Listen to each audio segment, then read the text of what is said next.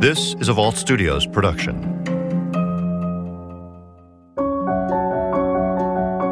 It's almost the end of March, and there have been 2 weeks of testimony in the Tex McIver murder trial so far. Doctors, nurses, friends, detectives, and of course, Danny Jo Carter, the woman driving the McIver's SUV the night Diane McIver was shot and killed. But there's more courtroom drama to come. Did you ever perform a massage on him any time in the months following the death of his wife, Diana, which he was naked? I'll tell you what was most compelling was this masseuse. It gave you another reason, a more emotional reason as to why he wanted to get rid of Diane. It didn't seem like there was anything necessarily untoward about it, but it was just that it was a very close relationship that a couple would have with their masseuse, Annie Anderson. And it really struck a lot of people listening to the testimony and following the story, and on social media as well, as what's going on with this masseuse? What's the deal? Something doesn't sound right or smell right here. I'm Caitlin Ross. This is Intent, the Tex McIver case, Chapter 6. All right, take a look at all these guns inside the Fulton County Courthouse today. Piles of guns, carted in, carted out. This isn't a trial of some sort of drug kingpin or gang member. On day 13 of the trial, the prosecution shifts its focus to guns. Tex's .38 caliber revolver specifically. Zachary Weitzel, a firearms investigator with the Georgia Bureau of Investigation, testifies for the prosecution about the gun that was in Tex's hand the night of the shooting. Jurors heard an expert testify the gun was a double-action weapon, meaning it has to be cocked and the trigger pulled for it to go off. If it's not cocked, the shooter needs to exert 12 pounds of force to get that gun to fire. Chief Prosecutor Clint Rucker begins the questioning. And you've checked that gun to make sure it is safe, correct? Correct. The jury watches as the firearms investigator handles Tex's gun. Rucker then asks Weitzel to demonstrate what it would take to fire the revolver in single-action mode. The trigger is going to move forward just a little and slip off, and that's where the hammer is going to fall. So to demonstrate that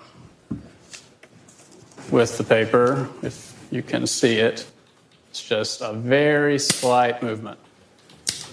Were you able to see? Rucker then asks Weitzel to demonstrate double-action mode. So with double action, you see that the trigger is now set further back. Okay, so from there, I would have to pull the trigger up all the way. So about to there is as far as I can stage it without the hammer falling. But then from this, it's almost the same distance as a single action, but it would have to travel this full distance to fire. Rucker continues, asking what it would take for the gun to fire accidentally. If I just hold it in my hands like this, will it just go off? No. Sit down with it. Hold it down here in my lap. Will it just go off? No. If I handle it like this in any way, will it just go off? No. What will make this firearm go off? Something would have to act on the trigger. And when you say something has to act on the trigger, what do you mean? I mean, the trigger has to be pulled rearward. After Rucker leads Weitzel through a detailed discussion of the weapon and its inner workings, defense attorney Bruce Harvey questions the witness. You don't know whether the weapon, this particular weapon, was fired single action or double action, because there's no way to tell, is there, how a weapon was fired, correct? That's correct. There's no way to tell, especially if something is inside a bag at night, whether it's already in single action or double action, correct? Right, there's not a test for me for that. Okay.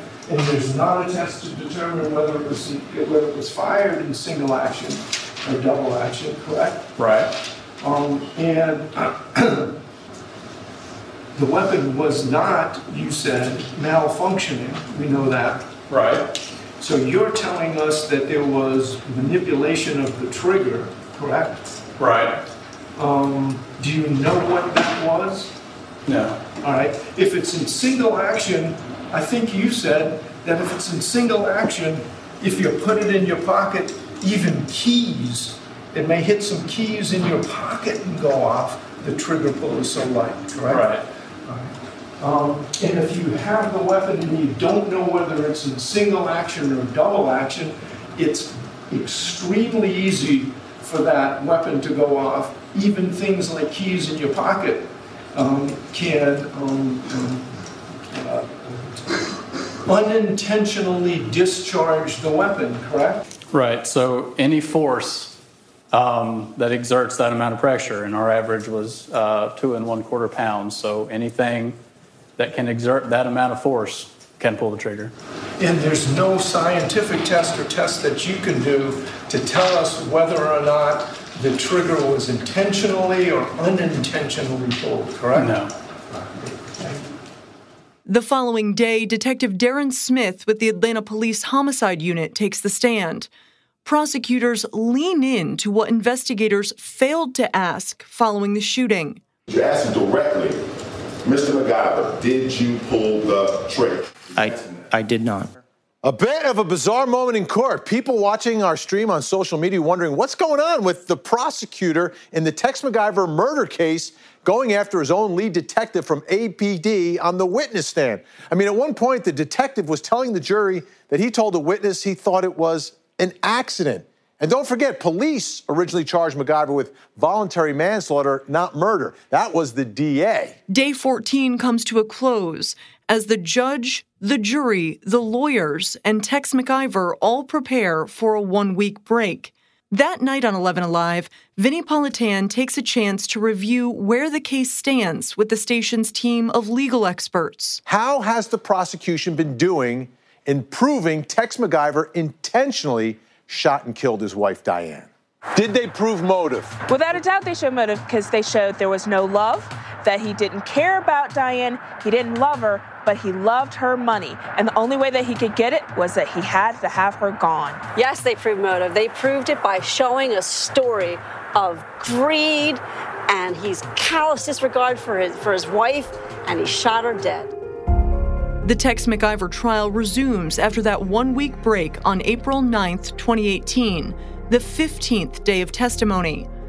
Among those taking the stand on the first day back, Dr. Marty Sellers, one of the surgeons who fought to save Diane McIver the night she arrived at Emory University Hospital. The jury hears details about Diane's fatal injury and that surgeons tried for more than 2 hours to keep her alive. But it's what happened after she died, when Dr. Sellers went to find Tex McIver and tell him the news, that the prosecution is eager to highlight. Well, Dr. Syed and I were already in the room, and I was standing immediately next to the door, which would be right here. Dr. Syed was standing over here by this chair, and Mr. McIver and his companion came into the room with the security agent, or with, the security guard, and the chaplain, I think, was with them, or she was already in the room. I don't recall that specifically. But Dr. Syed took the lead and said, please, Mr. McIver, have a seat. And he was pointing to this chair here. And Mr. McIver, basically before the sentence was able to be finished, he said, "Don't tell me what to do, boy," which was not in a threatening way, but in an aggressive way, I would say. Dr. Sellers goes on, testifying about what happened next. It caught us, I guess, off guard a little bit. But, I guess at that time, and someone's, delivering this news, and not knowing what they already know, there's maybe a little bit of latitude you give someone in terms of how they act. So we convinced him to sit down and started delivering the news, and basically, without recalling the exact words that we would have used, said that despite all of our efforts, the injuries that she sustained were just impossible to recover from. And as you're delivering this news, at some point does the defendant, Mr. McIver, interrupt you? he does, there were a couple of notable things that sort of stuck out. One of which was he was sitting with his knees on his elbows and looked up and said, "I'm really trying hard not to lose it," or "I'm really trying hard not to cry." I don't remember specifically. I think I don't, but maybe a distinction without a difference. But he looked up and he said that. Dr. Sellers then recalls another comment Tex made. We had delivered sort of the news thinking, now we've said everything we need to say and give him a chance to respond or ask any questions. And I'm sure we even said, do you have any questions? And then some more conversation ensued and interrupted this time.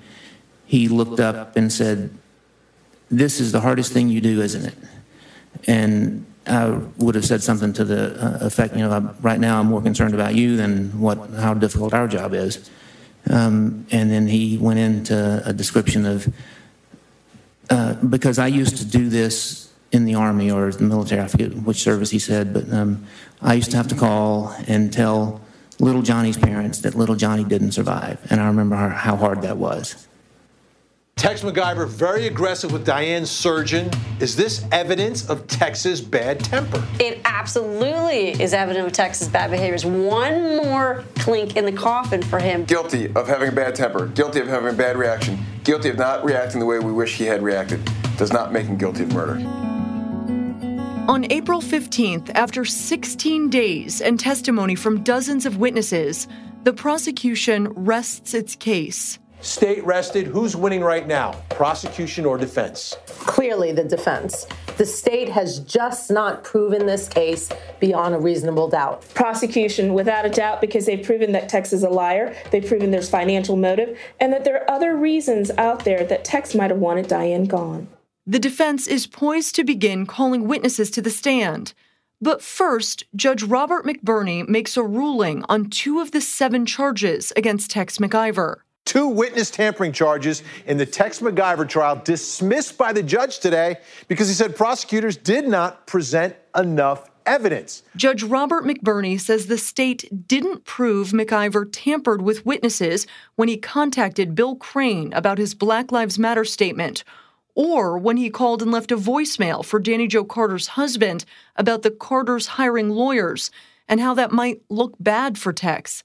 It's a small victory for the defense, but Tex McIver is still left facing 5 other charges, including one remaining count of witness tampering and, of course, malice murder. On the first day of testimony from defense witnesses, Dr. David Rye, a professor of neurology at Emory University, is called to the stand to explain how Tex could have fired the gun unknowingly. They brought up a sleep expert who studied Tex almost 15 years ago to talk about his specific sleep disorder. Okay, what was your diagnosis? REM sleep behavior disorder. Being awakened when the gun went off, is that consistent or inconsistent with the confusional arousal? I think it's one explanation. It's consistent. REM sleep behavior disorder, or RBD, has already been brought up by a prosecution expert who discounted the theory that it could have played into the events that night. The defense expert believes otherwise, saying that RBD can cause someone to flail their arms and legs while sleeping, movements that can be jerky and sporadic. The expert says that someone with RBD, like Tex, can suffer from confusional arousals, and when they wake up, they can be disoriented and unaware of what they've done. Being confused, not oriented fully, maybe not remembering, and maybe performing partial behaviors that are not purposeful. As the defense continues calling witnesses, those of us in the courtroom are still wondering if Tex masseuse, Annie Anderson, will be called to the stand. The woman who was allegedly seen wearing a pair of Diane's boots not long after her death. What if Tex's masseuse comes into that courtroom and takes the stand? What sort of impact is that going to have on this case? One of the characters that everyone was talking about during the trial and was anticipating her testimony was Annie Anderson. Annie Anderson was a massage therapist, a masseuse. And Diane McIver would get massages from Annie Anderson, and then Tex would also get massages. But the relationship went beyond that. It seems like they really became very close with Annie Anderson, the masseuse. Diane and Tex did, so much so that there were stories that they would travel together. Like they're going on a trip and they would bring the masseuse with them. On day 18, the defense does call Annie Anderson to the stand, and all eyes in the courtroom are on her. For the purposes of the court's record, please state and spell your name. Annie Anderson, ANNIEANDERSON. Texas attorney Don Samuel begins the questioning. And what is your profession? I am a massage therapist and wellness coach, which involves a list of other things: posture, orthopedic massage. Anderson testifies she first got to know the McIvers 13 years ago. And so over the next 13 years, did you maintain a business relationship with them? I did. Did you provide massages to both Tex and Diane McIver? Yes. Did you do other therapies and things like that? Yes. Over the years, Diane had a wealth that she probably treasured more than anything on earth other than the beautiful family that she loved, and that was her health and wellness. She was articulate about it, and she wanted everyone around her to be the healthiest, most agile people. So she was one of the greatest people to ever work with, because she had no limit on what she would try or what she would try to rebalance or strengthen or empower her body or anyone else's body to do. And so we went through a million modalities over the years, and we had been working a lot on Pilates. Samuel then shifts and asks specifically about her relationship with Tex McIver. Did you ever have a romantic relationship with Tex McIver? Never. Did you ever perform a massage on him any time in the months following the death of his wife, Diane, when she was naked? 1,000% never. Did you ever touch him sexually? Never. Did he ever touch you sexually? Never. Are you aware that the prosecution in this case has suggested... Objection, Judge. After a series of objections from the prosecution, Samuel picks back up. I don't want you to mince words with me. I don't want this to be like a Bill Clinton type of question and answer. Did you ever, at any time, I'm talking about any time before Diane McIver's death or after her death, either before September 2016 or after September 2016, engage in any sexual conduct, however you want to define it, with Tex McIver? Never. When Mr. McIver received the massage, is that the right verb, receive, have a massage, receive the massage, did he ever fall asleep on the massage table? Almost every time. When he was asleep, did you notice anything about any unusual behavior? Yes. Tell the jury that. He would have conversations in his sleep, and then depending on what he was saying, he would act things out, or he might just be quiet and all of a sudden flare an arm or kind of a punch or something like that, and I would have to get out of the way if I was close to his body in any way. She testifies that after Diane's death, she kept a close eye on Tex, knowing he was in a fragile state. Did you let him drive anywhere by himself? No. Did you let him go anywhere by himself? No. Did you let him even go into a room by himself?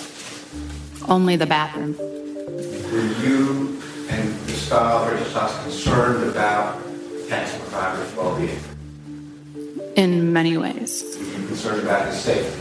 Yes. And then there was testimony when Tex McIver shot and killed Diane. And afterwards, they're all back at the apartment in Buckhead, and there's a group of people there, all there, condolences, trying to support Tex, who seem to be impacted by all of it.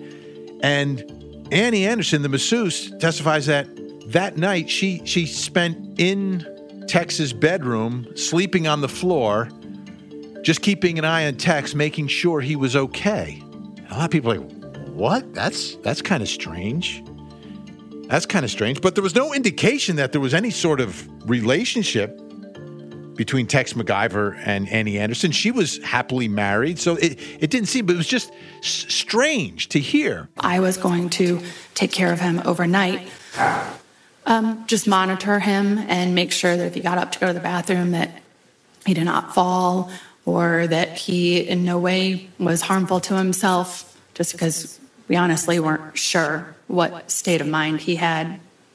Sat on the floor on pillows? Yes, with my back up against a mirrored wall. Occasionally, I'd try to lay down for a second on the pillows, but it was a small pallet. And where was Tex McIver? On his side of the bed, which was obviously the opposite side of the bed. Did you get into the bed? Never. Did you? It's kind of number 2, right? Did you? I'm keeping track. Huh? I'm keeping track. Did you have sexual relations with Tex McIver that night in the bed? 1,000% never. Did you touch him that night? No. Can I clarify something? Or you can just answer the questions. You need to clarify something? A question that I've asked already? She just said 1,000% no. Maybe it was another question. No, the last question that you asked, that if I ever touched him when he was sleeping, like, yes. So I'm just trying to clarify. Okay. Can I say? So I created on his side of the bed when he went to sleep kind of a zero gravity portion of him laying. He was very swollen in his sinuses. His eyes were puffy. They were very red and obviously from crying. And so I had a cold, it's made of flaxseed. It's like a little pillow that goes over your eyes, has a heavy weight to it for the compression. And then he had a hot, that you warm up in the microwave, kind of like a neck pillow that weighs about 8 pounds on his chest, because with the anxiety, he was having some trouble catching his breath sometimes, and it was just helping to keep his chest relaxed. And his feet and his legs had pillows underneath them to create like a zero gravity for his lymphatic drainage. It allowed the blood to be kind of circulating more naturally in his body in that zero gravity. And so, and he had a lot of nightmares. And so if he had a nightmare, I would do the polarity rocking that I talked about for a second or two and just kind of jostle him to try to keep him asleep. Did you ever take his clothes off? No. Did you ever take your clothes off? No. In his cross-examination, Clint Rucker with the prosecution asks Anderson about going with Tex to the ranch that week after Diane's death. And when you got down to the ranch on Friday, did you stay down there Friday night? Yes. Okay. And can you tell the jurors, did you stay in the guest house in the saloon that night? No. And so what part of the ranch were you occupied in? I was sitting on the couch that is in the master bedroom, watching over him.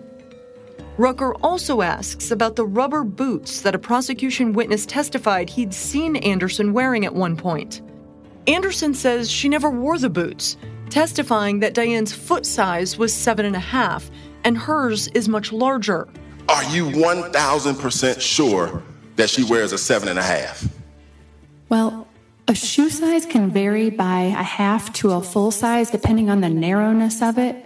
And Diane had very narrow feet, and I do not. So I don't know how her shoe size varied, but I would imagine it's anywhere from a 7.5 to a half a size up or down depending on the size of the shoe.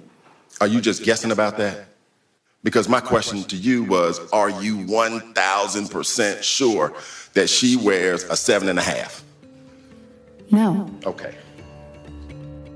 Rucker then asks Anderson if she talked to Tex about leaving the ranch at some point and returning to Atlanta. While you were there that Sunday or even Monday, did you have a conversation with the defendant about the fact that you needed to go back to Atlanta because it didn't look good for you to be there with him? No. He never had that conversation with you? You asked me if I had that conversation with him. I did not, and he did not have it with me, to answer both ways. Okay. Let me ask you this. Did you go back to Atlanta? Yes. When? I believe it was at some point on Sunday. Did you go back with the defendant or did you go alone? With the defendant.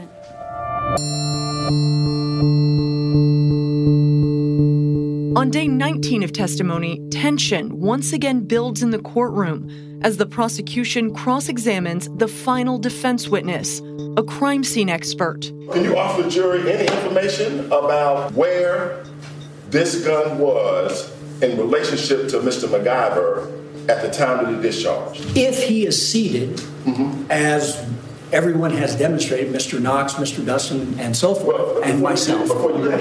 He's got a right to answer the question as he sees appropriate. You can't cut him off if you don't like the answer. Okay, no need to get vulgar with it, Mr. Hart. Take a seat. Yeah, the place where you say the gun could be, where you showed us the demonstrative, where the gun could be along your thigh. How long is your thigh? Haven't measured my thigh recently. Haven't measured your thigh. Prosecutor Clint Rucker was animated, yelling, arguing with the defense expert. You said it's the reason why you can come in here and tell this jury that he couldn't have done exactly what Mr. Knox said he did. It's more than just a little factor, isn't it? Who wins that battle? By doing that, it shows that the defense is getting to him, which means he's losing the case. Clint Rucker fell into the category of, if you're not going to convince me, maybe if I just talk a little louder and louder and louder. That argument never wins. So he can't really, he's really going to force the issue. The defense crime scene expert said the prosecution theory is impossible. Trying to put that gun down here and keep that orientation, once again, you're going to have to, you would be in a very convoluted position. Will the jury buy it? He hedged on whole other issues. So that made it so the prosecution wins, not the defense. Then, after less than a week, the defense rests. And for the first time in the trial, we hear Tex McIver speak aloud in the courtroom. You also have an absolute right not to testify. You understand that? I do. Do you choose to testify in your trial? No. Following a weekend break, the trial resumes. The prosecution brings forward a rebuttal witness to address the defense claim that Tex has a sleep disorder and its argument as to how that might have played into Tex firing the gun that night of Diane's death. Dr. Mark Pressman is a trained sleep researcher with 40 years of experience in the field of sleep disorders. There are two major categories of parasomnias. Those that occur during rapid eye movement sleep, or REM sleep, and those that occur in sleep that is not REM sleep. It's usually just called non-REM sleep, although usually in the deeper stages of non-REM sleep. There are actually 3 stages of REM sleep: very light, sort of intermediate, and deep. Dr. Pressman testifies that he's reviewed years of tests and test results indicating that Tex McIver might have a sleep disorder. But then he's asked if anything in particular struck him about Tex's interview with police following Diane's death. The first one was a description he gave to the police as to how he was feeling as they kept on driving. You can give me the exact words, that he was driving, that he was seeing more and more, people on the streets. And I believe at the end, he said it made the hair on the back of his neck stand up. And would you consider that to be a type of stress or anxiety? Well, I'd go even further than that. I think hair standing up on the back of your neck is something that is typically associated with fearfulness. And are stress, anxiety, or as you classify it as fear, are they compatible with sleep or sleeping?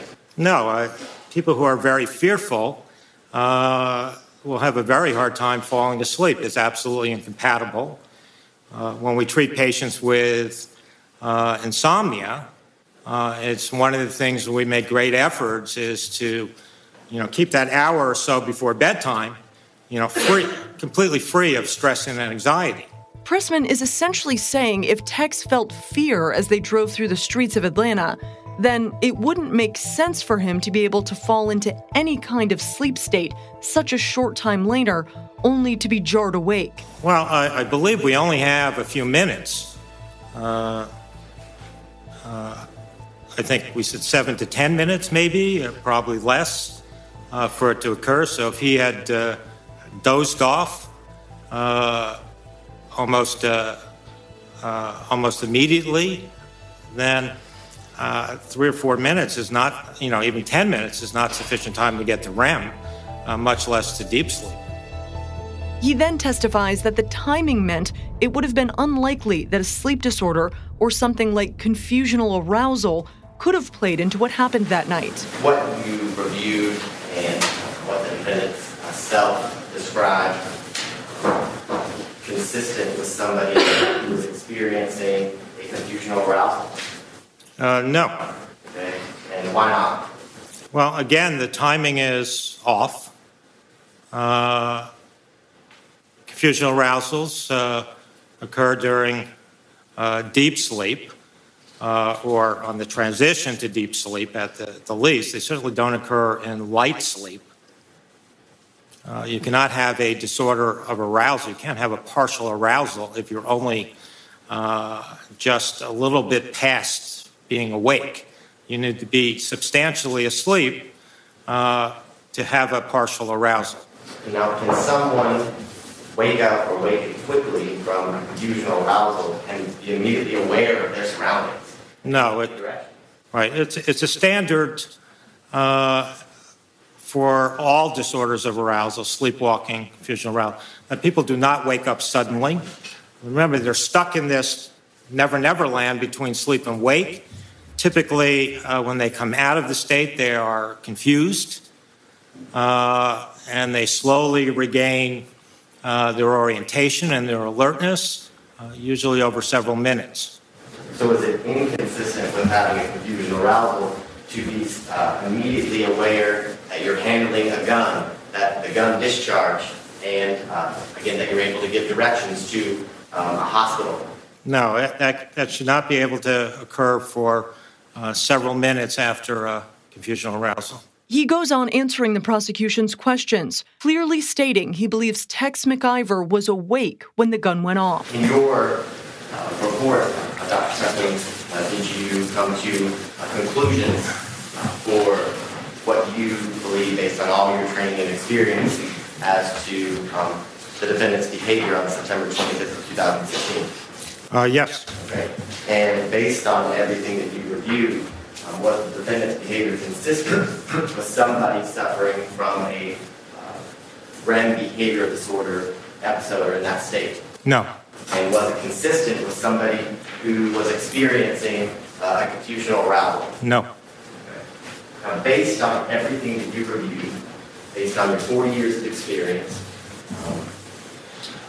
your research, your publications, is the defendant's behavior consistent with somebody who was awake when the gun was fired on September 25th of 2016? Yes. Before Pressman leaves the stand, Judge McBurney asks one final question as clarification for the jury: why Pressman believes Tex wasn't asleep or startled awake.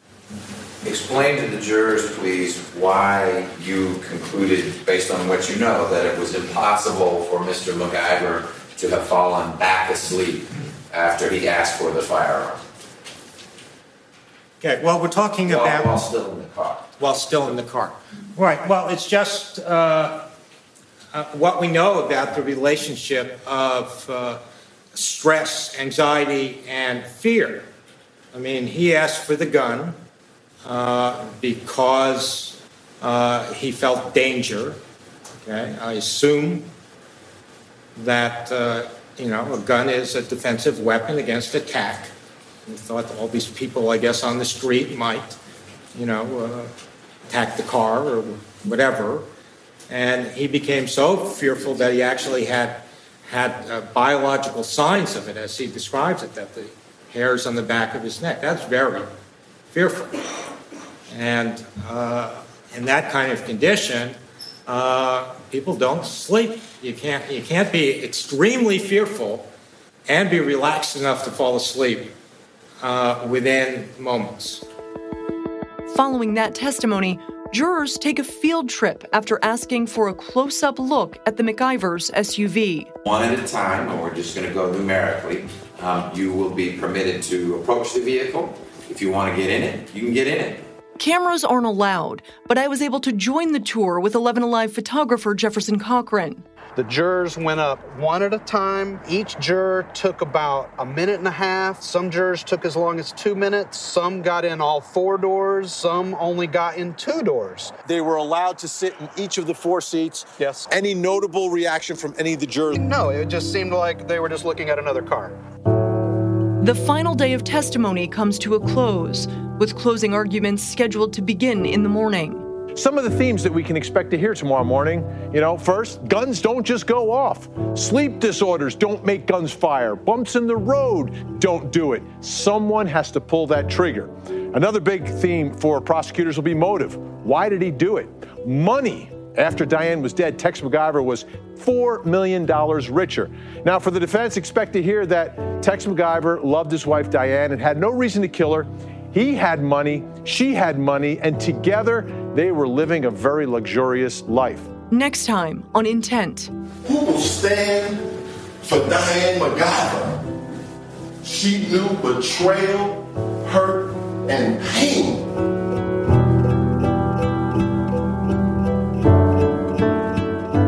Intent, the Tex McIver case, is a co-production of Volt Studios and 11 Alive WXIA News in Atlanta. Will Johnson and Brian Weiss are executive producers with Volt Studios. Reed Redman produces, researches, and edits the podcast. Richard Humphreys at Tacoma Media in Silver Spring, Maryland, mixes and edits the show. You can find me on Facebook at Caitlin Ross 11 Alive or on Twitter at Caitlin Ross 1.